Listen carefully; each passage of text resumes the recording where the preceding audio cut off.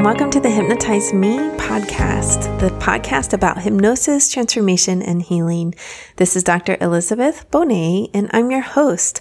Before we get started on today's episode about hypnosis and cancer, I do want to say that if you're local to South Florida, I am going to be speaking at an art exhibit called Layers. This is at the 1310 Gallery, and you can see where that is on my Facebook page, get the address, or if you subscribe to my newsletter, it's going to be coming out in the newsletter. But it is on Saturday, November 18th from 5 to 10 p.m. These are artist lofts in downtown Fort Lauderdale. They're in Sailboat Bend, pretty easily accessible, and there's all kinds of artists that live in these lofts. And then once a month or so, they open it up and do an exhibit, and you can also go and meet the artists and see all the art on the wall and in their lofts. It's really a wonderful event. I've been before, and this time one of the artists invited me to speak, Nico Ulis. He has some amazing work, and we've known each other a couple of years here. So he's running this exhibit, and the theme is layers and peeling back the layers. And how do you get into the deeper layers? And so he asked me to speak about hypnosis and do a little meditation for people during the event. So I'm speaking right around 7:15, 7:30, and I would absolutely love to see you there. And if you listen to the podcast and I don't know you in person, please come up and introduce yourself. I'd absolutely love to meet you. All right, let's jump into today's episode. I had said a couple episodes ago that I was going to do a series on hypnosis and cancer. So this is the first episode of that series. In episode 55, I offer a free hypnosis if someone is going in for surgery for cancer. So if that's the case, or one of your loved ones or someone you know, a friend, please have them listen to that episode 55. You can find it at my website, drlizhypnosis.com/episode 55, and they can listen to that for a week or so, a couple of days, even before they go into surgery. But this episode is more about some of the research that's going on with hypnosis and cancer care. So these studies that I'm talking about today were published in the American Journal of Clinical Hypnosis. That's volume 60, number 1, July 2017. That's put out by the American Society of Clinical Hypnosis, commonly referred to as ASH, which I am a member of. And they just do excellent research and journal articles about hypnosis. So this was a really wonderful issue. The whole issue is full of studies about hypnosis and cancer care. So this first one is by Joshua Wurtzel and David Spiegel. And they talk about some of the neurobiological understanding of hypnosis. So what's going on in the brain? What they do is they image the brain while someone's under hypnosis, and they say, okay, what's going on here? Let's look and see what areas are being activated. Particularly the areas that are activated during hypnosis are the visual, auditory, olfactory, the somatosensory, basically. And when subjects are guided into hypnosis to alter the intensity of a perceived stimulus. So what does that mean? The intensity of a perceived stimulus. I'm going to try to translate this as we go along here. That means that, let's say someone's in a lot of pain. So they have pain felt by placing, let's say, one's hand in hot water, right? They test this different ways, but they have a lot of pain. But they're put into hypnosis and they're saying, okay, either make that more or make that less. Well, what happens is the blood flow or the metabolic activity in the sensory cortices of the brain are affected. Okay, so when you say, all right, let's make this pain less, let's put you into a trance, and as hypnotherapists, we do that various ways, and then let's suggest that the pain that you're experiencing is less. Right? It's benign. It's not as intense. It's not as sharp. It's localized. For years and years and years, when I taught prenatal yoga, I did this meditation at the end called the map of pain. And I actually learned this from Shinzen Young, who runs an excellent series on pain and meditation, the science of meditation. But basically what you do is you map the pain and you try to find the edges of it, and you say to yourself, okay, is my hand in pain? If really it's your foot in pain, you're like, no, my hand actually feels fine. It's my foot that's in pain. And so let's map the edges of that. Let's see if we can localize or find where it's more intense, where it's less intense. Like let's really look at it and be curious about it without judgment. So that's a similar concept of what they're doing here. They're saying, okay, let's see if under hypnosis we can make that pain feeling less, right? And when they do that, what they found is that there's reduced activity in the anterior cingulate cortex. That's the area that really activates during pain. So entry into the hypnosis state itself reduces activation of that area. Okay? So that means that the pain is actually less under hypnosis. That's fascinating to me, right? Because often before we had these brain scans and these brain studies, what we have self-reported patients. And self-report is really important. I think your own experience of how you're talking about it is really important. But it's fascinating to me that it's like, yeah, the actual brain areas are reporting less pain. Absolutely fascinating. And pain is part of cancer treatment, right? It's just part of it often. So if we can reduce the pain, if we can take the suffering off of the pain, we can even localize the pain, saying, okay, it feels like, your whole body is really aching and hurting here. And now let's see if we can find even like one little space in your body that's not, right? Or let's say that the arm is really, really hurting and feels intense pain. Okay, well, let's see if we can go over to the other arm. Is that arm feeling pain as well? Or is it really just this arm here? And seeing if the pain doesn't have to take over the whole body. So it's a really interesting concept there to do that. And how this shows up in the body and what is considered helpful varies from person to person. So this isn't just like a standard blanket hypnosis that most of them are doing when you're working with cancer patients. It's really saying, okay, what helps your pain? Is it a warm bath or is it an ice pack? Those are two very different things, right? In one patient, you may imagine the warm bath and how soothing that is and the feeling of the water. And in another patient, it's the numbing of the ice.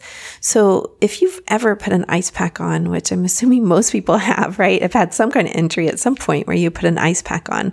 I'm going to talk about my own experience here. I dealt with plantar fasciitis, which is this ligament on the bottom of the foot for a really long time, a foot injury. And I'd have to ice it. And there's this moment where the ice feels so painful. You're really thinking like, oh my God, I can't get through this, right? Like I'm going to have to take the foot off the ice. And then that moment passes and it becomes incredibly soothing to where you want to keep your foot on the ice. For myself, I had to time myself because you're not supposed to keep your foot on ice too long. It can actually start to affect the tissues. So I had to set a timer to take my foot off of the ice. It felt so good. But there's this period right before where it's like I have to give into that sensation. I have to get through this little part before the ice becomes really soothing. So that's going to be a completely different image, a completely different process for someone than another person who's imagining lowering themselves into a warm bath and how soothing and good that feels, right? Two very different images. So some of this is definitely personal to the patient and what's soothing to them. The other part of how hypnosis helps with pain is that it makes it less frightening. And when it's less frightening, it's less painful. So often it's this fear of pain that really amps people up, that increases their anxiety, that gets them ruminating about how painful things are going to be before it even happens. That imagination is happening in our minds, right? In our brains. So hypnosis offers an opportunity to change that paradigm. Really, it's changes it out of something is painful or not into one where something has a range of pain, or it can be less frightening. It can be less scary. It can say, okay, let's focus on the present right now. Right now, you're in your bed and you're safe and you're comfortable and you're not in pain. There's no procedure being done to you. So let's focus on this right now. Like, you will be able to handle it later, tomorrow, next week, whenever that is, when you go into the procedure and there may be some pain. You may be able to put yourself into a hypnotic state and there's far less pain than you expect. So it's those kinds of concepts that you're working with in hypnosis. So let's talk about specific technique that's often taught and has been studied. So one strategy that they teach patients is to look up while slowly closing the eyes. And I teach this in my office all the time to interrupt anxiety, actually. You take a deep breath in and out. You imagine your body floating and that your hand is so light it can just float off your lap like a balloon. So it's walking the patient through this technique. It's teaching them this technique. And then they can go and practice this technique themselves. So once in hypnosis, the patient practices this pain control exercise and then imagining their pain as coolness or warmth or tingling or numbness, whatever's helpful to them. Then they bring themselves back out of trance, let the hand float back down, and then they can use this at any time once they've learned this technique. Okay? Anytime they experience worsening pain. So pain ebbs and flows. Often it increases in intensity, it decreases in intensity. So they can use this when the pain is going up, the intensity. So what they found, this is Patterson and Jensen 2003 and Spiegel 2004, is that the pain reduction effect of hypnosis lingers longer once patients start practicing this. And then they have to practice it less, right? So the effect of hypnosis on reducing the pain lasts longer, meaning that they don't have to do it as frequently. That's an amazing result right there. They do note that hypnosis is more effective when it's employed early in the pain cycle, before it gets too overwhelming. It's most effective. Hypnosis is more effective. So when the pain is there and it's not too intense yet, that's when you need to practice that. Now, there's been numerous studies that say these effects of hypnosis on pain actually increase quality of life. I was poking around on the internet the other day and looking at questions that people ask. And some people ask the question like, why would someone refuse treatment for cancer? And there's all kinds of reasons to refuse it. But one of the reasons that kept coming up repeatedly was that someone didn't want a poor quality of life at the end of their life. They wanted to feel like they could live their life without a whole lot of pain. They knew the treatments actually increase pain often and are burdensome and take a lot of time. So how this relates is that if you had a technique, if you had a tool to use so that the pain of treatment was less, much, much less, then that might affect someone's decision whether to get cancer treatment or not, decision about their quality of life. If someone said to you, if you go through treatment, then this may happen, and we're pretty sure this, and this will happen, but your quality of life will remain pretty high because we also have these tools that have no side effects. Hypnosis has no side effects.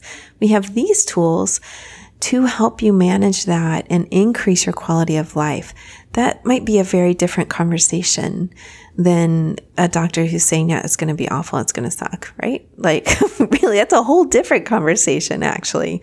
Like, yes, we have all these tools to help you get through this, to help you manage it, to help you feel less pain, to help you feel more comfortable. Like, what a wonderful message.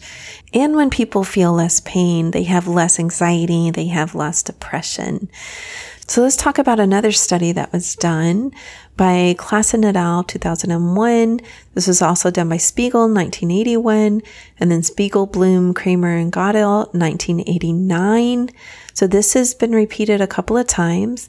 What they found is that women with breast cancer randomized to psychotherapy and hypnosis lived significantly longer than control patients.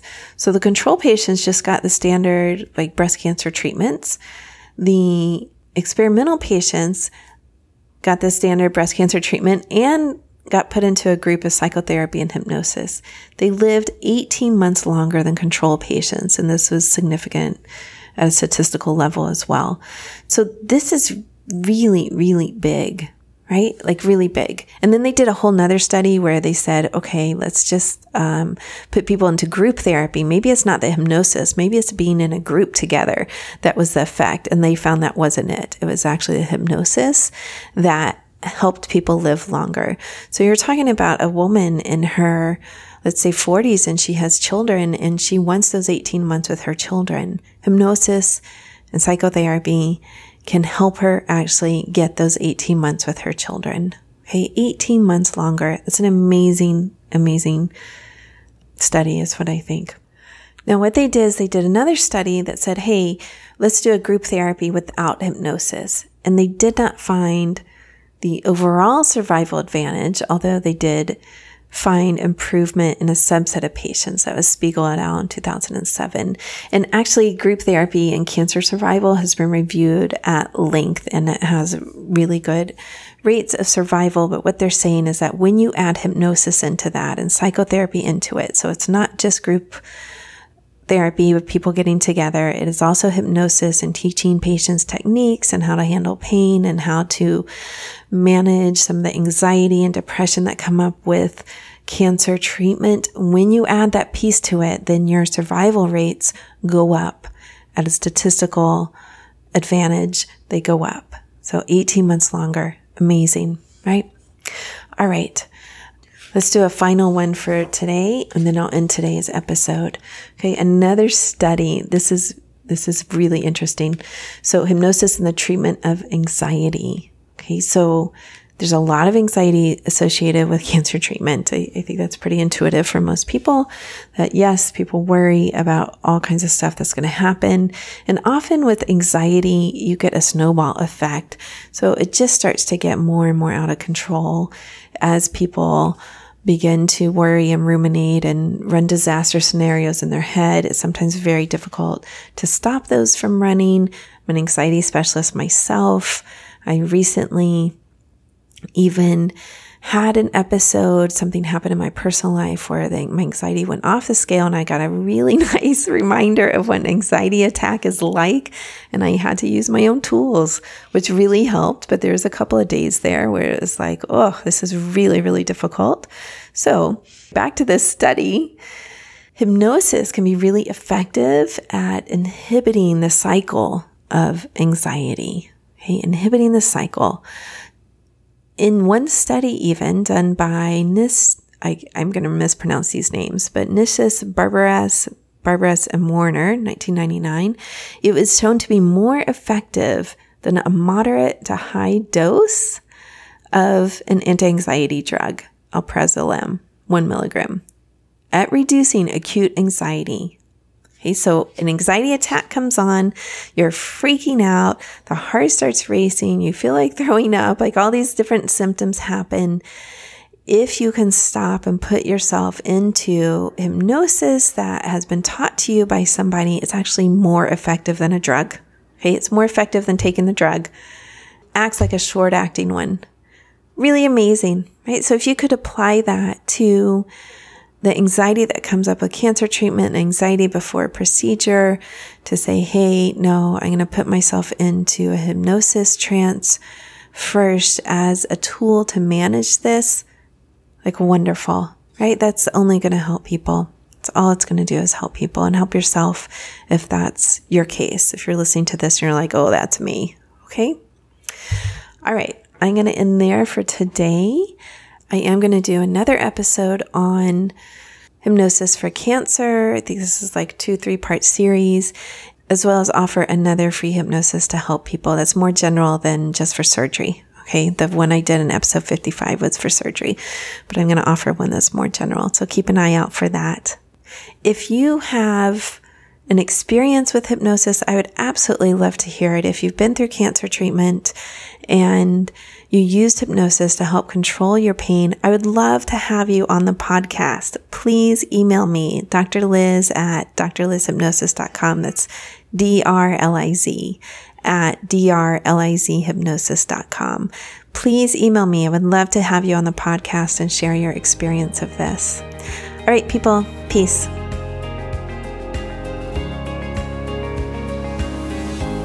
If you like this episode, do me a favor and rate, review, and subscribe on whatever player you like, or even better, tell a friend so that more and more people learn about hypnosis and how it can be helpful for them.